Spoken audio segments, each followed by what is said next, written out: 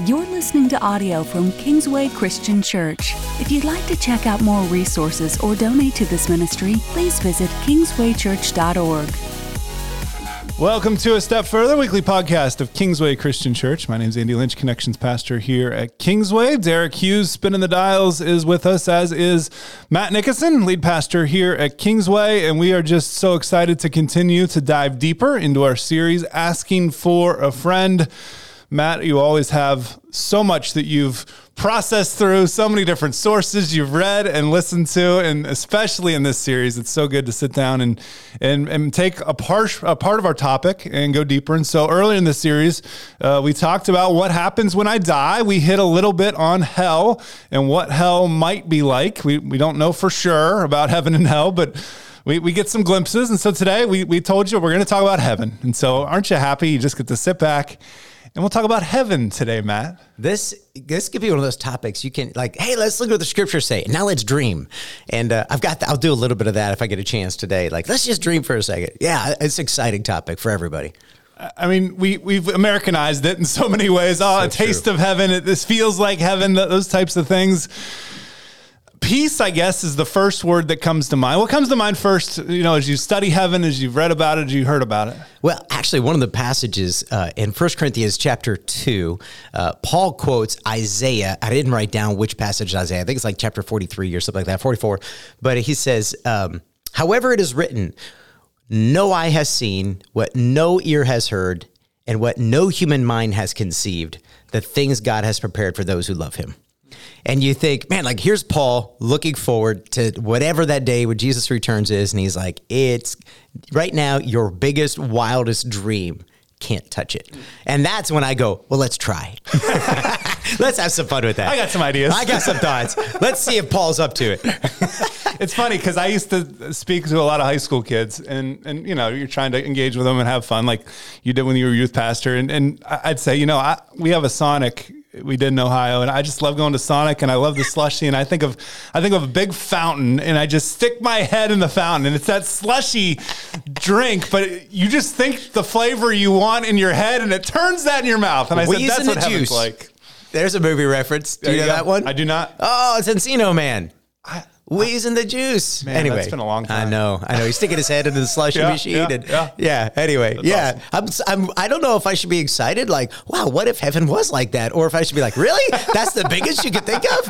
I think that's the way we think very much so. What would be the best day here? How do I multiply it there? The Browns never lose. Could you imagine that? No. Neither can any Browns fan. This is their year, Matt. Anyway. 3-3, man. We're doing it. So heaven. Yeah. What do we see in Scripture? How much does Scripture talk about heaven? So that's a good question. In the New Testament, the word heaven is used 276 times. Wow. Yeah. I had no idea, did you? Alone, no. Yeah, in the New Testament alone. So, again, this is a developing thought. This is so developing that in Jesus' day, the Pharisees and the Sadducees fought all the time about the resurrection of the dead. One group believes that there will be, the other group believes there won't be. And we see this consistently. Actually, our elders right now are reading through the book of Acts. And last week, we actually get to a text where Paul starts a fight between the Pharisees and the Sadducees to distract them from killing him, essentially, really. Yeah. It's like he disrupts this whole thing with, oh, by the way, they're like, what? They start yelling at each other, which tells you it's not super, super clear in the Old Testament. And yet, what we start to see, let's start with the Old Testament for a minute, is God starts to speak of people like Abraham, Isaac, and Jacob as if, though they aren't here anymore, they're not gone. He says things like, I'm the God of Abraham, Isaac, and Jacob. He doesn't say I was the God, as in it's a past tense. He says it in the present tense. And many Pharisees and even scholars, God is implying something when he says it the way he's saying it. There's an indirect statement. These men, though aren't here, they are still alive. And I'm still their God. And so there's well, what does that mean, right? And so it develops more into the New Testament. And I think that if I could just give one verse, and so nobody gets confused, and I actually read this verse in my sermon, but in John chapter 17, verse 3, Jesus is praying in John 17. He's praying in the garden. This is just before he's crucified. And so we're listening in on his prayer. And he says, now this is eternal life, that they know you, the only true God, and Jesus Christ, whom you have sent. And Jesus is praying that so that the disciples get to eavesdrop and that prayer is recorded for us. And I think, okay, let's not mistake whatever exactly heaven, everything else we're going to talk about from here, whatever exactly it is ultimately about being with, being known by, being in the presence of, having God, our Father, having Jesus, our Savior, being with him for eternity. That's eternal life. Wow. That we could end now. There you go, right? Yeah. But that brings up a great question. Like, why is that even powerful? Yeah. Like, you start to think about that. So let's hold off for that for a minute. Let me lay some other foundational things for a second. Okay. So in 2 Corinthians chapter 5, Paul writes this, verse 6. Therefore, we are always confident and know that as long as we are at home in the body, we are away from the Lord. So sometimes Paul's confusing, right? But just make it really simple. As long as we're here, we're not there. Right. Okay, well, that's easy enough, right? So as long as we're home in this body, we're away from the Lord. Verse 7, for we live by faith, not by sight. We are confident, I say, and would prefer to be away from the body and home with the Lord. Mm-hmm. So we make it our goal to please him, whether we're at home in the body or away from it. And again, he's very repetitive here. It's very, very simple. Paul's saying, look, it'd be better for you to be out of this body and to be at home with the Lord than it would be to be here. So the first thing we extrapolate from that, before we get to the last part, which is a good part, but the thing we extrapolate from that is we are going to be dislodged from this body. It's a shell. What I like to say at funerals when I know the person, and it's funny, is the shell has stayed behind, the nut has gone home. And that works when you're friends with the person you're doing the funeral for, and everybody's like, ha, ha, ha, he was a nutty kind of person. But the reality is when we start begging God to heal our loved ones of whatever various disease is killing them, I mean, there does come a point where the believer goes, I'm good. Right? Like, I'm good. And there's a reason that Paul could say it's better to be away from the body. Mm-hmm. He's giving confidence to us. Where you're going is better than here. So let it go, right? And one word that stood out there, Matt, was home. Home. Oh, yeah. You get to go home. So you want to go home, right? Right? If home is a good place for you. Right. So you think about, one of these other podcasts we recorded, go back and listen, what if home wasn't a good place for you? Yeah, yeah. But again, whatever no eye has seen, no ear has heard, no mind comprehended what the Lord has in store. So throw out whatever bad image of home you've got and imagine a home with a loving Father, right? A safe place, always provided for, never hungry, never in need, never out of time. He's never busy, always available. You know what I mean? Like, what is the best of home and multiply it by infinity? And I think even if, we have a bad home life, we've thought of a bad home life, we have an idea of what we'd like it to be, right? We know, that would be a good home. We see it in a movie. We see our friends that, they seem to have a really good home. And then you can multiply that exponentially because home's better where you're going. And what you said earlier in the podcast, so we have these American visions of whatever home is going to be, right? So so now what do we talk about? Everybody talks about, well, I'm going to get, my mansion in heaven. I'm going to have my crown or whatever, And some people picture like clouds with harps and, angels sitting around or flinging.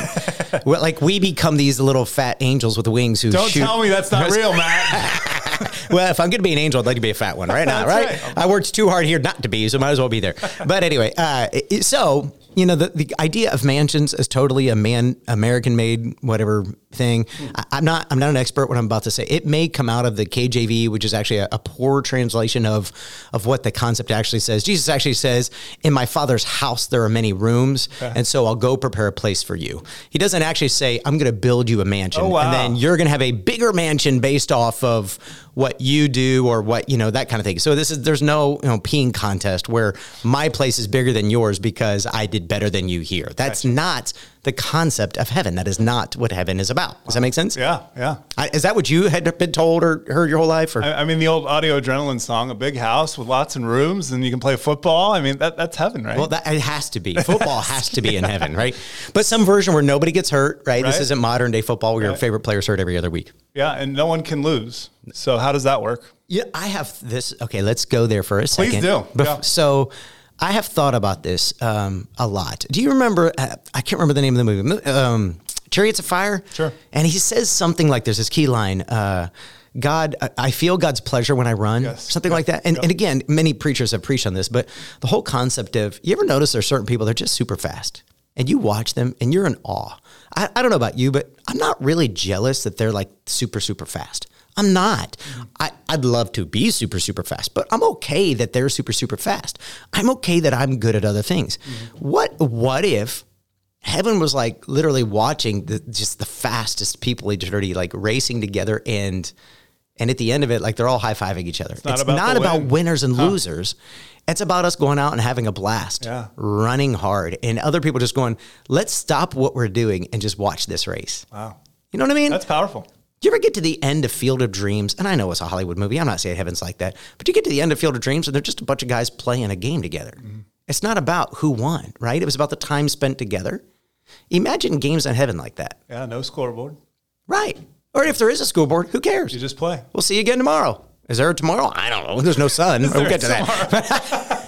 But you start to dream about what would it be like, how much of our life here is driven by winners and losers, right. How much of our life is driven by accumulation, overworking out of fear or anxiety or having enough or being enough or doing enough or whatever it is. And so, you know, our whole, especially American culture, is built around competition. What would it be like to live in a world where I never want you to lose? I never want you to lose. Mm-hmm. But I'm always going to do my best and you're always going to do your best. And nobody cares if I beat you because it's not about beating you. Yeah. It's about just the joy of being together and playing. Does that make sense? When I was with Fellowship of Christian Athletes, I mean, one thing we told coaches was you go play ball, you don't work ball. Oh, yeah. The play, God made us to play. He made us to have enjoyment and to be creative. And we've made it an adult thing where, you know, we want to win and we want scholarships and all those things. And so we'd key home with high school coaches that your kids got to play. They got to have fun. They're going to be more loose. So you're going to see the byproduct of play versus work. And, you know, you see that all the way up to the pro level a lot of times. But what a neat concept that maybe we still will have football in heaven. If you take nothing else out of this podcast today, maybe there's football. Okay, so let's go here for a second. Let me read one last passage before we get into Revelation, where we get a view of heaven. But in Corinthians again, in 2 Corinthians, context is king, one of my college professors used to say. And so the context of what Paul's doing is Paul's written a second letter now. Maybe even this is possibly a third letter. We just don't have one. Or anyway, there's debate on that, not to sidetrack us. But in this letter, he's really frustrated by the Corinthian church. Like, they're questioning his love, they're questioning his faithfulness, they're questioning his character and integrity. And he keeps trying to write to them to like what? No, why would you question me? Look at everything I've done. So, and like chapter 11 and 12, he's in 2 Corinthians, he is going through, look, I've been shipwrecked, I've been beaten, I've been left for dead, I've been at this, I've been this, I've been this. And he's calling it boasting. He's like, look, you are listening to all these voices out there telling you how great they are because they're great ministry. When I was with you, I chose not to have a great ministry. I chose not to do a bunch of miracles, a bunch of signs, because I wanted you to receive Jesus and not the sign itself, right? So then he gets into chapter 12. But it's funny because he says, like, in verse 1, he says, I must go on boasting. Although there is nothing to be gained, I will go on to visions, revelations from the Lord. Again, what's ironic is he's like, I'm not going to boast, but I will give you one more. And I love it because his first boast is, I've suffered more than anybody. That's his boast. Wow. But then he goes on and he says this, it's powerful. Verse 2, I know a man. Now we know Paul's talking about himself. It's like, right? It's a humble brag. I know a man in Christ who 14 years ago was caught up to the third heaven. Okay, so let's unpack that. What is the third heaven? There's 3 heavens? Okay, so in the Hebrew thought, there's the first heaven, which would be like the sky where the birds fly, right? The second heaven would be like space where the planets are. The third heaven is the abode of God. Okay. Does that make sense? Yeah. So Paul's saying, I was called up to this third location, this other place, this other heaven where God is.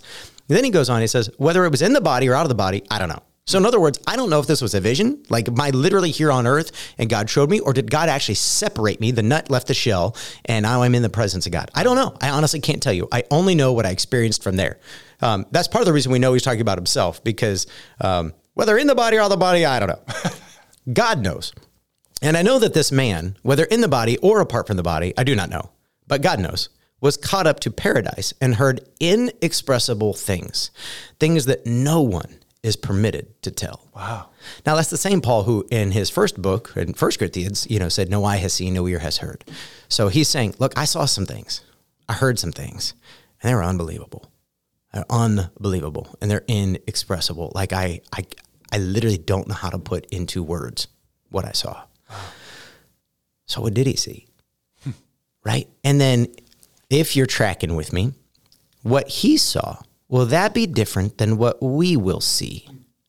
And the reason I say that is Oh, well, if you heard my sermon on Sunday, this is following that Sunday. There is a thing called Hades and paradise. So when we die, we will, if you are elect, if you are saved, you will go to paradise. If you are separate from the Lord here, you will go into Hades. It's not purgatory. You're never moving out of that. There's no prayer or sacrifice or offering anybody can make to move you from one to the other. It's a fixed location, but it's where you will be prior to the return of Jesus and the final white throne judgment. So that being said, when Jesus comes, there will be a new heaven and a new earth. Right. So whatever exactly that will be, it will be different than what Paul saw and experienced. Okay, because what Paul saw and experienced is either the word paradise is used there, it's either that or wherever it is. It's somehow the presence of the Lord, but it's not what we will one day have. Am I making sense? You got any questions, thoughts so far? No, but I think a lot of us just think there's heaven. Yeah. And that's where we go. Right. And it all somehow works out to be the same place in the end. We don't think about the new heaven and the new earth very often. Well, let's go there for a second. So that's where I think we could conclude our time today. So if you go to the end of the Bible, and what you will see if you study the book of Revelation, we're not going to do a whole study here. We don't have time for that. Are you sure? I'm very, very sure.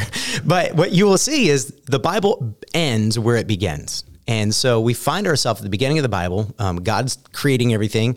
The sun, the moon, and the stars aren't created until I think it's day 4. And yet somehow vegetation is created on day 2 or 3. I'm trying to remember the order of things now.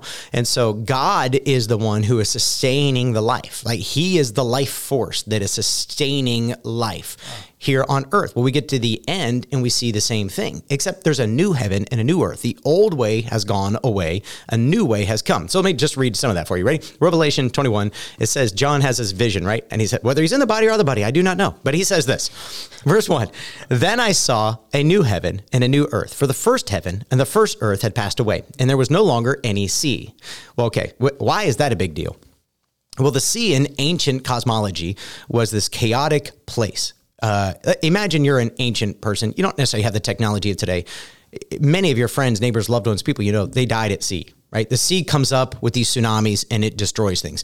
They didn't have satellites perhaps to predict the things that we can today, but it's just this chaotic thing. You can't control it. You can't build technology big enough to even and weigh it in. It just, when it floods, it floods. Yeah. And when it ruins and it destroys. And so part of what John is saying here is heaven's going to be a place where the natural disasters of this world are calm. Wow. Does that make sense? So one of the questions I get a lot is, are natural disasters God punishing, or natural disasters just God's world is out of control? He can't do anything about it. And what I would say is the scriptures are grayer than we want them to be, in that occasionally God uses natural disasters to accomplish a judgment or a purpose on his earth. But Romans 8, where Paul says, should anything separate us from the love of God? No. And he says all of creation is groaning. It's like it's crying out for release from sin.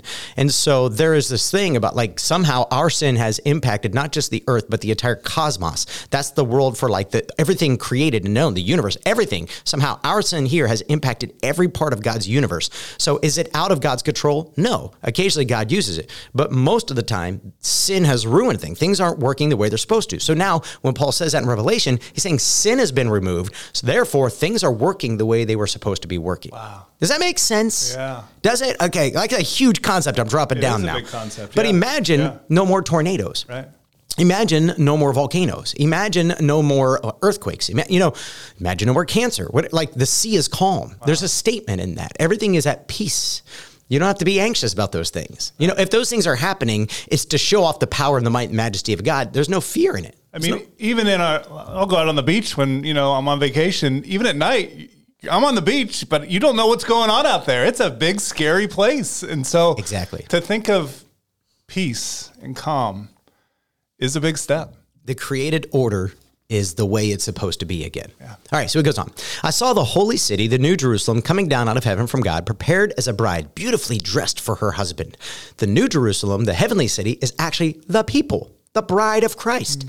It's not a literal city coming down. Yeah. It is the people of God now. They are coming down. So this is where I want to be careful. I don't press too much literal meaning into Revelation, but it would appear that as God is setting up a new heaven and a new earth, the people are coming back to populate the earth. Yeah. Whatever exactly coming back means, right? Whatever the dead are raising in Christ, whatever exactly is happening, something new is happening. And then he looks, verse 3, and I heard a loud voice from the throne saying, "Look, God's dwelling place is now among the people, and he will dwell with them. They will be his people, and God himself will be with them and be their God." So if you track in the Bible, Genesis 1, God creates everything. Genesis 2, he makes Adam. God dwells with Adam. He walks with Adam. Adam is lonely. God gives him Eve. By the time we get to Genesis 3, God comes down out of heaven and walks in the garden with him. And this is a beautiful relationship. And then the fall happens. Well, now what we see is it's being restored. God's with them again. He's dwelling with them again. Because what we see immediately after the fall in Genesis 3 is God had to separate. He had to put a cherubim with a flashing sword to separate himself from the people. Well, Jesus came to come back into the story. So we have an already but not yet right now because Jesus is in us through the Holy Spirit, but it's not permanent. God's dwelling is not here yet. Does that make sense? So heaven, if nothing else, is the place where we will once again dwell with God without anything to separate him and us. Can you imagine from God's perspective, you think back to the garden, and it was just him, it was Adam, it was Eve. They had intimacy. There was three. They'd walk in the cool of the day. In this day that'll come, there'll be millions walking with God. That's heaven. That's beautiful, isn't it? Yeah. And the next verse is perhaps the most powerful, and it brings up for me a lot of questions. I'm not coming to you with all answers. Sure. I'm coming to you with some answers, some thoughts, and lots of questions. But he says, verse 4, he will wipe every tear from their eyes. There will be no more death, or mourning, or crying, or pain, for the old order of things has passed away. He who is seated on the throne, that's Jesus, said, "I am making everything new." Then he said, "Write this down, for these words are trustworthy and true," which is a really cool rhyme. But the point there is whatever happened here, right? One of the first questions we get is, when I get to heaven, will I know if my cousin, my husband, my son, my daughter, who didn't believe in Christ, will I know they're not there? Because how am I supposed to experience eternity if I know they're not there? Right. And what I would say is, I don't have an answer for you, what you will remember or won't remember, what you will know or won't know. What I do know with certainty is, can you imagine God, the powerful hands that created the universe, taking that thumb in a very gentle way, like a father, a good father would do to his child, and just literally brushing the tear off the cheek. And the brushing of the tear isn't like a momentary, like you'll be crying again in 5 minutes. It's somehow representative of the way he's going to care for us and bind up our wounds. Does that make sense? Yeah. So somehow there will be no more tears, whatever that means. Will he allow us to forget? Will we feel like his judgment was right and therefore it'll be okay? Like, I don't understand. If my sons do not trust in Jesus, I don't know how for eternity I'm going to have peace with that. Right. But I do know the scriptures tell me I will. Does that make sense? Yeah. I mean, you think about marriage, and marriage, Jesus said, was for this earth, right? Yeah. So I can only imagine what it will be like. We had to bring this song in, right? But I can only imagine we'll be with God. And so everything else will pale in comparison. And we just don't get that down here because the things we love most here, we can't imagine being without. Right. But we'll be with love. We will literally be with love. There are passages in the Bible, but I hope, like most of our listeners, I hear things and I go, what does that mean? That's I spend most of my life just being really curious and then going looking into it. And I would say I haven't had time to study everything I want to study, if only. But there's this one point where Paul's encouraging mothers, and he says something to the effect of, forgive me, I don't have it in front of me, something to the effect of, mothers, by your holiness, your children will believe, kind of thing. And then he says something like, through childbearing, you will save your families. And it's like, what? What in the world? Paul's such a misogynistic, jerk. That's not what he's, I think what he's saying, as best I could put together in his argument, I think what he's trying to say is, mothers, when you give birth, you're fulfilling God's call in your life. And when you live out your holiness, you may have a husband who doesn't believe in him, but through your holiness, on the day of Christ's return, your children will be able to praise him. So there's something about you living out your faith it almost makes faith sound so big, like it can encompass anything. Right. It truly takes something as small as a mustard seed, right? Yeah. And it can accomplish more than you think it can accomplish, which I think is intended to give hope to mothers who feel hopeless in their situation. Yeah. So again, I don't know what to do with all the questions that come up. Yeah. I only have confidence that the one who will restore all things will wipe every tear from my eye. Yeah. Does that make sense? It does. Yeah. So I have lots of other thoughts, but you tell me. You think that's enough? Should we stop there and put a nice little bow on it? Do you have one more? You just can't, you got to get out? So if you keep going into Revelation, the answer is yes. If you keep going into Revelation, always yes. The answer is always yes. I got a lot more. So Revelation 22, let's jump there. And verse 1, John writes, "Then the angel showed me the river of the water of life, as clear as crystal." Again, why is that important? Same thing, chaotic waters, right? As clear as crystal, flowing from the throne of God and of the Lamb down the middle of the great street of the city. And on each side of the river stood the tree of life, bearing 12 crops of fruit, yielding its fruit every month. And the leaves of the tree are for the healing of the nations. No longer will there be any curse. The throne of God and of the Lamb will be in the city, and his servants will serve him. They will see his face, and his name will be on their foreheads. There will be no more night. They will not need the light of a lamp or the light of the sun, for the Lord God will give them light, and they will reign forever and ever. Okay, so a few things. This gets in, again, almost everything in Revelation comes from an Old Testament passage. Okay. So the better you know your Old Testament, the better you'll understand Revelation. That being said, this goes right back to Genesis. There's two trees in the garden. The tree of the knowledge of good and evil, God said, don't eat of that one. And then the tree of life. What is the tree of life? We aren't 100% sure. We don't know. Is it a literal tree and you eat the fruit? Because imagine any world. Imagine a world without sin. You could still get hurt, right? Yeah. You could still stub your toe. You still have a body that does whatever bodies do, right? You might not get sick. There's no allergies, no disease. But so does the tree of life, literal fruit, literally heal you? Or is the tree of life metaphoric? We know the tree of life points to Jesus. And we also know Jesus is killed on a tree, and it removes the curse of mankind on a tree. None of these things are accidental in the scriptures. But so what we take of that is, in the beginning, there's one tree of life, but in the end, down the river, there's a tree of life everywhere. Again, I think these things are metaphoric to point us to Jesus. I don't think it's literal fruit, but if it is, I don't care, right? If I'm wrong, who cares? I'll eat the fruit. I'll eat the fruit, exactly. The whole point is God is there to heal the nations.